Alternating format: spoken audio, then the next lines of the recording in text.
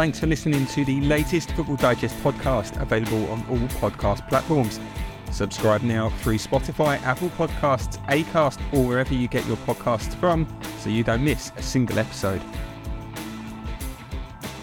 Hello and welcome to the Football Digest podcast. I'm here with John Cross today, and we're going to talk all things last day of the Premier League season. John, you were at Leicester yesterday. Can you sum up the feelings that were happening at Kitley King Power? Because they were safe for a lot of the day and ended up obviously falling short in the end because of the result at Everton. Yeah, 27 minutes they were safe. And I've got to say, I think it was only really for 27 minutes that they really believed. You know, so that was 27 minutes from the time that Harvey Barnes scores to give them the lead after 34 minutes until the end of that first half, and then the start of the second half, really for Abdullah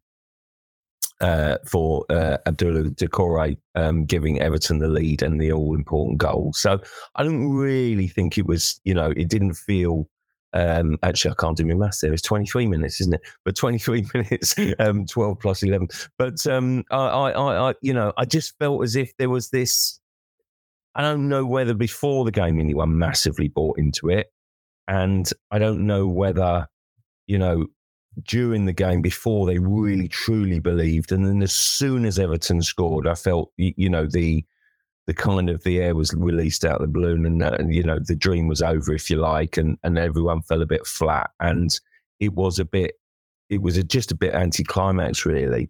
What struck me was that, you know, I was there so much in the 15-16 season when they won the league title, and that was the greatest story ever. You know, when Ranieri's heroes completely upset the odds, and you know, it made worldwide headlines. It was just a global phenomenon, and I just cannot believe that within the space of 7 years, we've gone from that, you know, that joy and those celebrations, those momentous days, you know, into really the days of despair. And Leicester, let's face it, have never always been a mainstay of the top flight, but they're regulars. Let's put it that way, and they have, you know, gone between the divisions in the recent past. Of course, they have. You know, that's part of the story and why it made 2016 so special.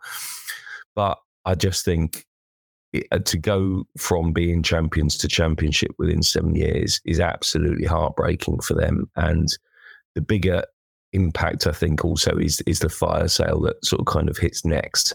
And that's such a worry, I think, for the club's fans. But, you know, it was just a bit anticlimactic, really, yesterday. And just that short space of belief quickly replaced by a few false alarms, but really generally just resigned to their fate, which was a pretty sad, sorry ending to their Premier League days as a club.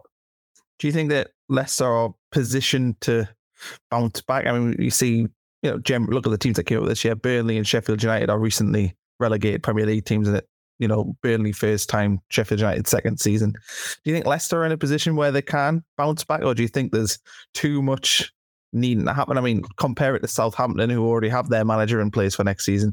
Leicester need to make a decision on Dean Smith. They've got a lot of players leaving out of contracts, a lot of players who they need to sell.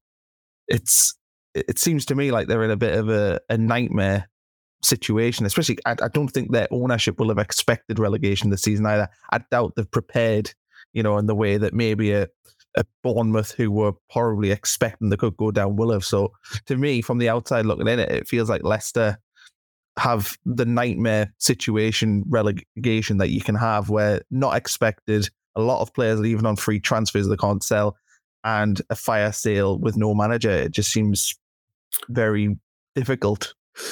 Yeah, I do think you're right, Connor. I think that basically I do think there'll be a fire sale. I think a lot of players will go. You know, Maddison, Barnes, Tielemans is out of contract anyway. I do think you'll lose Ndidi. I think you'll lose a lot of good quality Premier League players. And I think, therefore, you've just got to make sure that the next managerial appointment is right. Look, I think they made a mistake in sacking Brendan Rodgers. I think they would have stood a better chance with continuity, really, and basically just staying with. Listen, I'm not pretending, not trying to sort of gloss it over and basically saying that it all was fine. They just dropped into the relegation zone when Brendan Rodgers was sacked. But I just feel as if, I think if they'd given him a little bit more time, I think other clubs, were sort of rewarded for sticking with managers. And, if you look at, Steve Cooper for a while, they flirted so many times with sacking him Forest, didn't they, until the fans actually had their say. And I just think that basically would have been better served that. I still felt as if Dean Smith might be a decent appointment and give them a fighting chance just because he was almost in a way similar. And I also think you could see him, Dean Smith up close. He was obviously hurting yesterday, after the game. I think you could read his comments and what he said two ways, really. It felt like, this is either going to be over for him very quickly because he was only going to be brought in for a short space of time, or I'm going to go and see the owners and have a conversation about what comes next. I think Dean Smith has got a decent track record at Championship and indeed kind of then Premier League survival. And I think that, he got some half-decent results. If they'd sneaked that unlikely win at Newcastle, their destiny would have been in their own hands. But as it was, another stroke of luck yesterday could have seen them stay up. So I don't think he was too far away. And I wonder who else could they get that would be a better bet than Dean Smith, bearing in mind he sort of kind of knows the club now a little bit, knows the division that he's now in.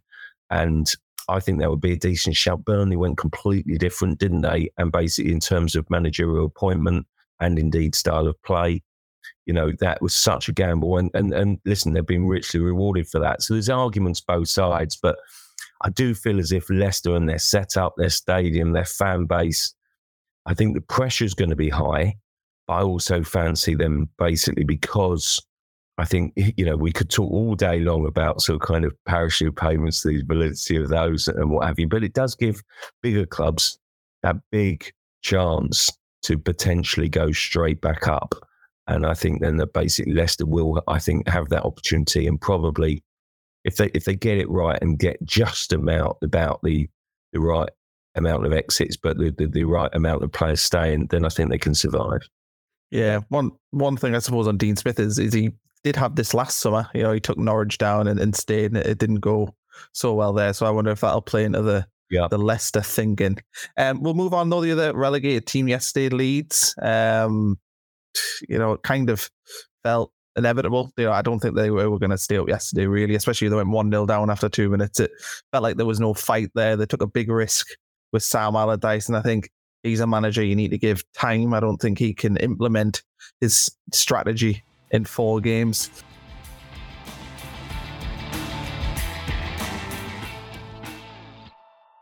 Where do you see Leeds heading after this? Do you think they're a team that's primed to bounce back, or do you think that they're going to be maybe down there for a few years? Yeah, well, I really hope, to be honest, where I see Leeds go next is not with Sam Allardyce, I've got to say. I just think that has been an unmitigating disaster.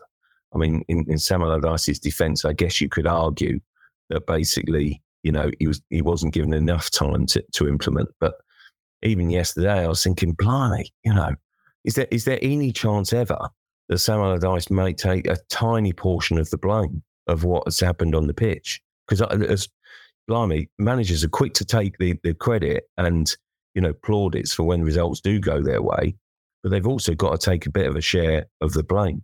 Maybe I've not scoured literally every comment or TV, interview that he's done, but it seemed to me the overriding feeling was that he was absolutely killing the team and the players and the way that they defended again.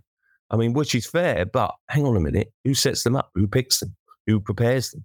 Well, I mean, that's the manager. And I just, honestly, I was staggered by, I've been staggered by the last few weeks of how badly it's played out, because I did actually think that, okay, this is desperate stakes and maybe he'll just give them a bit of a lift.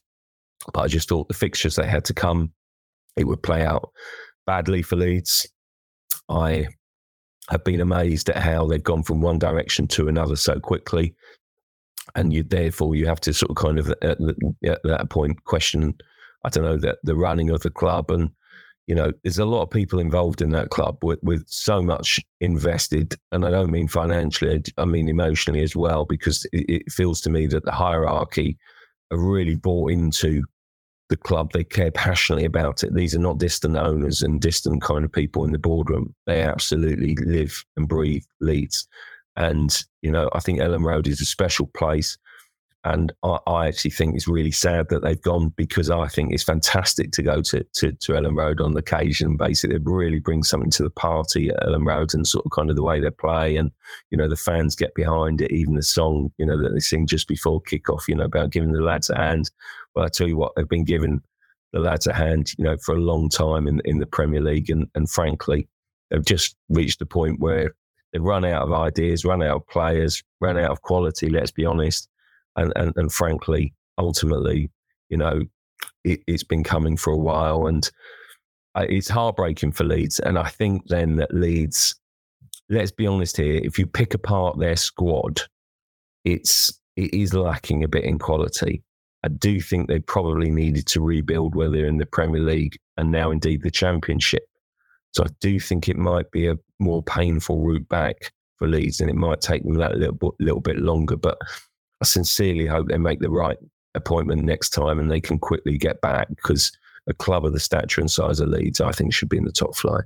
Yeah, that Lucas Moura goal yesterday, I mean, I know he'll be happy with it, but I think it's Christiansen, the Leeds defender, just literally, he moves out the way from, like, go on, have a clean passage through on goal. It was bizarre, and not, I mean, I've seen Sam Allardyce teams, and that wasn't a Sam Allardyce team, so I suppose maybe that would be his argument at the time. Yeah, but does that mean to me, and it certainly does say this to me, Conor, that basically he's losing his touch, Oh, yeah. Losing his impact. I mean, you watched him obviously at Sunderland, didn't you? And what an incredible impact. And that final day of surviving, that also kind of that run in when he kept him up, and those celebrations on the pitch. I think it was, it was one Tuesday night, wasn't it, or something? I can't remember. Yeah, Everton 3-0. It was astonishing, and it was just, it was an amazing occasion, and he turned the club around. It's been absolutely. I mean, listen, in fairness to him, he had such limited time, but I'm sorry, but this is, this has been beyond him. I think every manager has his shelf life, and I think a few people have indulged him in kind of, saying, he's still got the magic and written friendly pieces, whereas I think the more realistic view is that basically he's a bit of a dinosaur. He's come to the end now, and basically that's it, and I just think it was a mistake from Leeds' perspective, and it's not worked, and basically no one should go back. I think that should be a clear lesson. I was amazed to see, in the fallout yesterday, he was talking about perhaps, having one more crack at Leeds and basically be given the opportunity to stay on at Leeds, and that he was having sort of kind of discussions with the owners about staying. And I was thinking, really? I just think if anyone does that, I just think that's madness, absolute madness. He's lost his magic. Time to move on.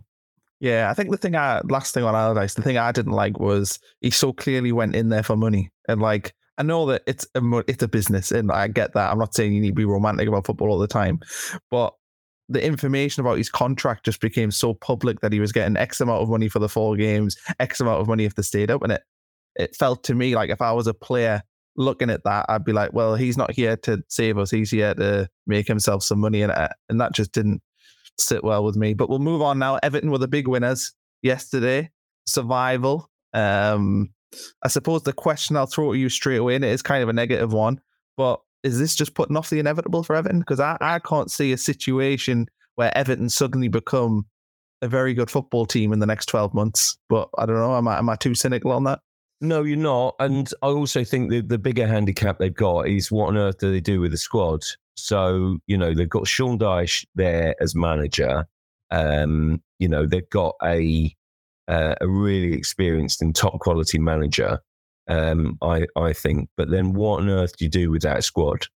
And, they are potentially hamstrung by, the finances is still kind of, sort of facing a few questions, aren't they? And kind of difficulties in sort of balancing the books and also falling into line with kind of spending rules. And so basically it's going to be a really difficult, I think, painful summer for them. in which the kind of fallout will happen, and kind of we'll have a clearer idea of what next for Everton, I think, from a financial perspective.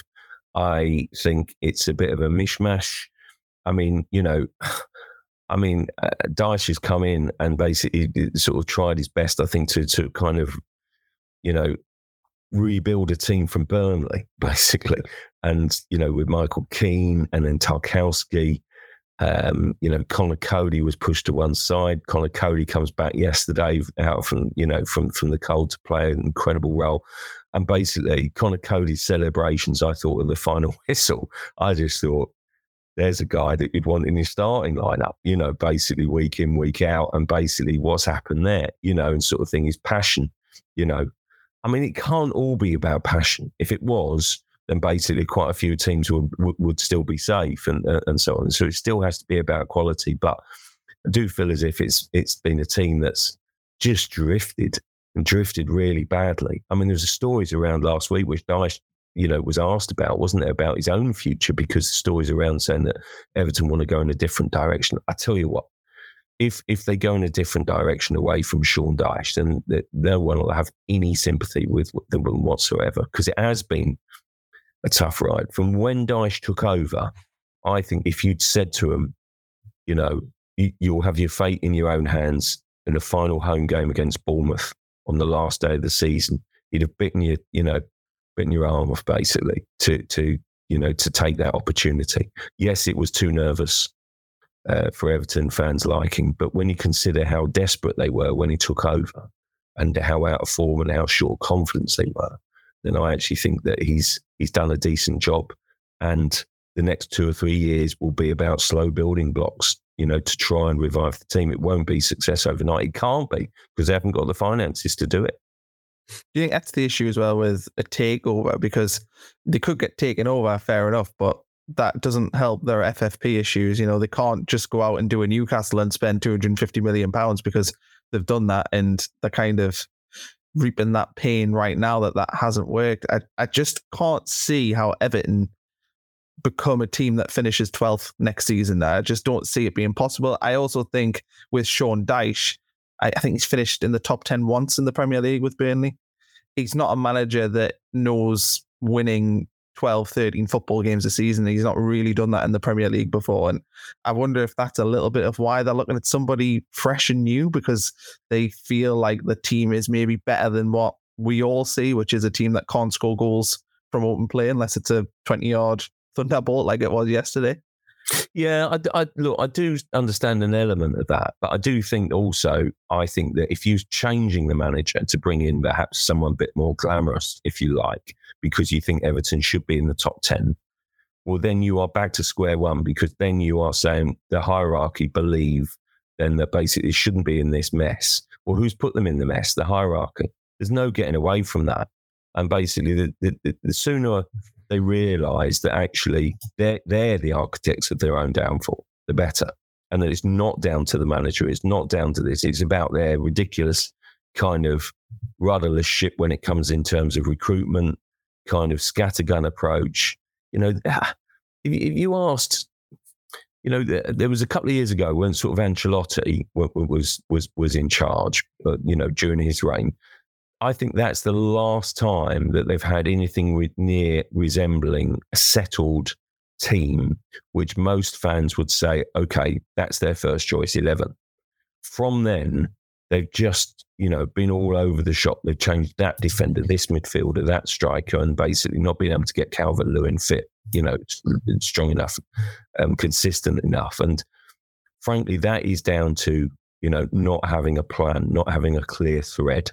They've got quality there. I do think there's some decent players there. But anyone that thinks, we'll change the manager because the manager will be, Dyche won't get us in the top 10, is just fooling themselves. And it's just going back to, the main crux of the problem, that they're basically just not got a steady enough ship and a plan, but also a dose of realism that they are where they are because of, recruitment and mistakes above the manager. They've got a new stadium potentially to move into. I wonder, whether the new stadium will give them a lift and, but also kind of ease them financially in the longer term.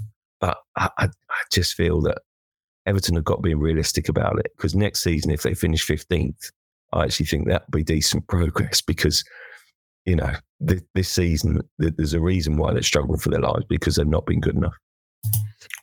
Got a comment there. Everton will not give in that easy again. Dyche will get rid of the crap, and potentially a takeover announcement tomorrow. Got to keep Dyche. So an agreement with you there, and also collective responsibility from the top to the bottom of Everton's poor scouting. I think that's fair to say. You know, the scouting at Everton has been dreadful. They've missed on so many signings in recent years. We'll jump now, though, other final day action. I know there wasn't really much happening elsewhere, but Aston Villa got into the Conference League. So they're back to European football. Must be first time they've been in since Martin O'Neill, so over 10 years. Big day for them, though, getting in and putting them back on the map after sort of 10 years or so of decline, that they're finally getting themselves back to where they sort of see themselves. Yeah, absolutely. It was great, wasn't it? And do you know what? I get annoyed with the slightly clubs that sort of almost categorise themselves as the big clubs that don't really fancy the Europa League, let alone the Europa Conference League. Well, I'd rather have teams in it that basically really embrace it and celebrate it, and don't see it as failure to finish sixth, seventh, and whatever it might be. I just feel that Villa really, really, really wanted it, and their fans at Villa Park have really bought into Unai Emery, and really like him. And basically, obviously, he's caught light again. He's got this magical knack, hasn't he, Unai Emery, in terms of when it comes to European competition. And I think it's could be a really exciting time, I think, for the club.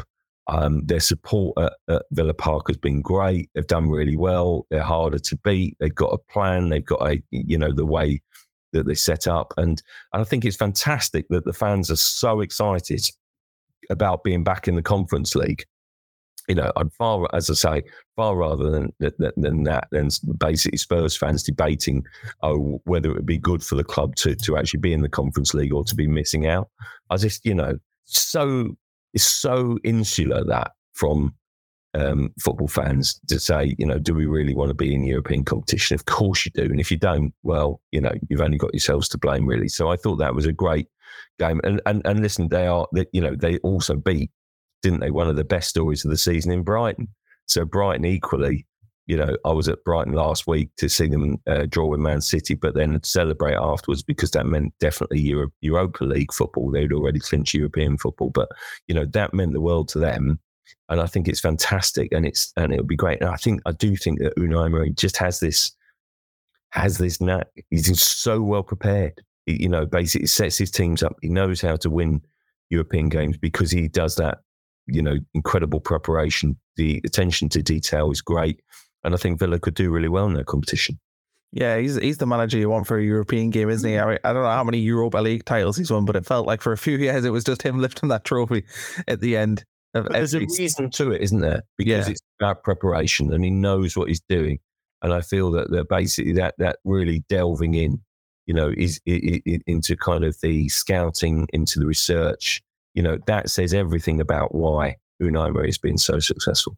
Yeah, certain managers don't just fit certain clubs, and Emery fits Aston Villa in the same way that Eddie Howe seems to fit Newcastle and the Zerbi seems to fit Brighton. But there's certain managers you look at like that is a match made in heaven, and you just kind of hope that they don't get itchy feet if next season doesn't start so well.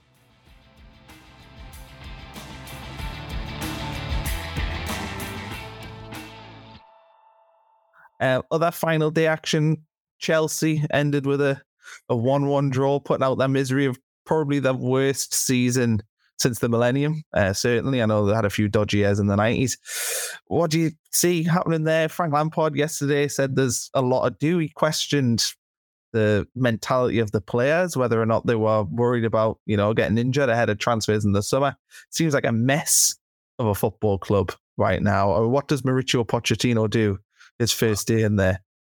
Desperately tried to rebuild that dressing room. I mean, honestly, it's when players were talking earlier in the season about the dressing room not being big enough to accommodate them all and having to get trained in the corridors. I mean, you're never ever going to succeed with a bloated, overblown squad like that, because the disharmony, the dissatisfaction is going to spread.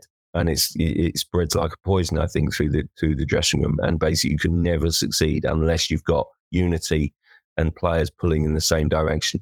I actually have some sympathy with those players that are left out in the cold. Why would you want to be at a club where you've literally got no chance of playing? It just makes no sense. It just absolutely makes no sense, and it's really poor planning and so on. I tell you what, I thought it was a bit of a no-brainer when Frank Lampard came back as interim to hold the fort for the new manager. It's just not worked out like that. It's blown up in his face. He's a Chelsea legend, and basically he's tried to do his best for the club, and I just think it's just not worked out for him. And it's been a bit of an unmitigating disaster. But I also think there's a lot of players there drifting, thinking, well, I'm not going to be part of the future. I'm not going to be part of it, and just not turned up and really let themselves down. And I just think that the first thing that Pochettino has got to do when he takes over and when he's confirmed is that basically, well, just try and play the diplomat and be the man that basically brings them back together again, and basically tries to kind of get all the players pulling in the right direction, reduce the squad to a manageable kind of within the Premier League rules of the 25, and basically just hopefully also give young players a bit of a chance. I hope there's not a ridiculous fire sale and get everybody's got rid of. Whether it's Mount, Gallagher, Loftus-Cheek, Hudson-Odoi, you can't get rid of them all, surely. And I do think if you look at Pochettino's track record, I think Pochettino has always been one for keeping homegrown players. So, it's so many challenges for Pochettino, so many challenges. But the first one is to bring back that harmony, I think. Yeah, I read a story on Mirror Football the other day that Todd Bowley's stepping back. He's not going to be as involved next season. So hopefully that's a positive for Chelsea, because clearly he's a bad luck charm, to say the least. Other final day stuff, I suppose, looking ahead to the FA Cup final, Man United beat Fulham 2-1. Man City reserves, I suppose, probably have to be honest, lost against Brentford. Brentford doing the double against Man City as well. I don't think we can read too much into those results, can we, ahead of the FA Cup final next week? No, I don't think so. I think Guardiola was annoyed, wasn't he, by his team losing and slipping up again. And basically, he has rested and rotated quite a lot, hasn't he, through the games and through the end of the season. I think you'll probably, knowing Guardiola, how much of a perfectionist he is, I think he'll have made a few decisions on some of those players that are basically not being able to grasp their opportunity, because opportunities don't come along that often because they're so good at Man City. So I think there might be a few harsh lessons dished out then. I think the other thing that will worry him slightly is have City dropped their level, basically from being in an incredible place when it felt like, wow, they were on such a roll, to just, is that the best preparation? He certainly talked about that after Brighton, when he was saying that, we can't afford to kind of let levels and performances drop before the finals, basically. And arguably, they even admitted it. We drank all the alcohol in Manchester before the Brighton game, weren't at their best, and then basically, obviously, they've slipped up at Brentford. So I do think he'll need to kind of re-inject that kind of determination within his team, and I think it will give United hope. United's biggest motivation for this game is to stop City winning the treble. In my view, the FA Cup final will be harder for Manchester City than the Champions League final, because United's motivation, I think that United have got more potential also to beat City than Inter Milan. And I think then basically that will be the one that Guardiola really thinks, wow, we really got to kind of win this one to keep that treble alive. Yeah, and they'll also have one eye on the Champions League final in the FA Cup final, which is ridiculous, but that is a factor. Last thing I suppose we should talk about is Luton promoted to the Premier League. So that happened on Saturday afternoon. We've all seen the meme going around their away end. We were talking off air about the stadium. Apparently £10 million worth of investment has to go in there. But aside from the stadium, it's a brilliant story, isn't it? A non-league club into the Premier League in a reasonably short space of time. It gives you reason to love the football pyramid. And this is why football is so amazing, that this can happen in this country. I mean, did you look at that game on Saturday and were they the things you were thinking about? Yeah, I really do. I think there's certain, I mean, where you think of where Luton were 10 years ago and the desperate straits, they found themselves in, out of the league, punishments. I mean, it's they've really felt it, Luton fans. And then basically to see the emotions amongst the supporters, on Saturday, never, ever lose that. I think basically the EFL do brilliantly with the playoffs. I think the playoffs is, fantastic celebration almost at the end of a season to really kind of, it keeps the season alive, doesn't it, for so many teams, and it keeps that drama going right until the end. And I think that's fantastic. But it also has this potential to, churn up great stories like a Luton, like a Coventry. Either one of those teams, if they'd gone up, basically would have really been able to point towards a fantastic story of kind of survival, of coming again, of difficult times coming through them, supporter base. I think it's fantastic for Luton. I think it's great. Seen a few people try to be killjoys about it and sort of say, oh, kind of they've got no chance and stuff like that. Do me a favour. I mean, they won't have millions to spend, clearly, because I think that I do feel as if, the sort of the priority has got to be, in a way, the long-term stability of the club, the new stadium. The stadium's on its way. They'll obviously almost have to sort of kind of, piece the current one together to make do in the Premier League. But they've got long-term plans, and the finances of the Premier League will help them do that. And so basically, they're trying to sort of build foundations for the long term and getting into the Premier League and the rich rewards. Look at the prize money even for the bottom club. But I just feel that the energy that you get from Luton, and sort of kind of listening to Rob Edwards talk, about how there's no doubt about it, he feels scarred brutally, doesn't he, by what happened at Watford. And basically, he didn't even mention their name in sort of one interview that I heard, because he couldn't bear it. And he's got a point to prove. A few of those Luton players will have a point to prove. If they get their, sort of recruitment right, if they get a couple of good loan signings, they can make a difference. And no one ever, I think, completely gives up. And I think they'll make a fight of it. And I think it's a fantastic story, Luton. Great stuff. A little bit there, you mentioned Rob Edwards, but to me, when I watch him, he just seems a really calm, pragmatic. It just comes across as such a potentially elite world-class manager. I've been so impressed with the way that he's conducted himself. And even after the game, I watched all the stuff on Sky after the game on Saturday, and he was talking about Lockyer. He wasn't even talking about the result. He was more bothered about that. And you listen to the Luton players, and they all in their first interviews were saying condolences to Coventry. Feel such a shame that Coventry had to go through this and the guy was the penalty. And I was like, that shows to me that club and that dressing room he's got there is, very together and very, I don't know what the word would be, but they just came across so well as a football club on the day. Yeah, you're absolutely right. That's a great shout, because Rob Edwards was straight over, wasn't he, to kind of console some of those Coventry players, as were the Luton players as well. And that to me smacks of good, good characters, good people, and basically really strong humility. Because how many times have we seen, other teams sort of kind of celebrating wildly and just forgetting with the moment where they are and where they've come from, really? Because I just think they were two such similar stories, such similar parallels, that Luton could so relate to the heartbreak that Coventry were feeling.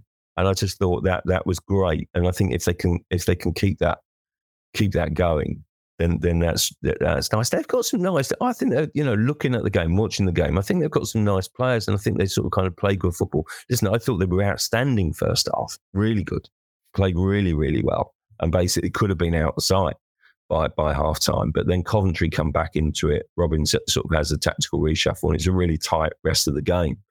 I do feel as if Luton, could probably take a bit of, I don't know, inspiration from Forest and what Forest have done.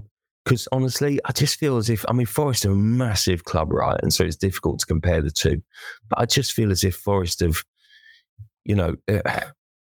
they've ended up being crazy in the transfer market. Luton certainly won't do that. But I do feel as if they've got a bright young manager in Steve Cooper who's prepared to kind of, really try and build a solid dressing room and a solid group of players that can sort of defy the odds. And so I do feel as if there's comparisons of Bournemouth. Look at what Bournemouth have done with Gary O'Neill. Frankly, Bournemouth have stayed up with the Championship squad, I think, in my view, which is a massive tribute to Gary O'Neill's management. So to say that Luton will sink without a trace, I think is really unfair. But let's be clear here. I do think their priority will be the longevity and the stability of the club. Yeah, I mean, look at this season. None of the promoted teams went down this season, so that shows you. And none of them were involved on the final day either. So that shows you the Championship's not as weak. I don't think we're at the point where we had Derby and Sunderland both get relegated with 15 and 11 points or whatever a few years ago. We're not at that stage now. That there is the Championship's a very strong league. It's a very strong league in its own right. Absolutely. I think it's a really interesting point, this, in that basically as we sort of kind of look at the sort of playoff weekend and who's going to sneak through and basically who goes up. I think without a shadow of a doubt now, the biggest gap, and I think it has been for a while, between two divisions is between League One and the Championship. I think that basically it's so difficult, I think, to bridge that gap.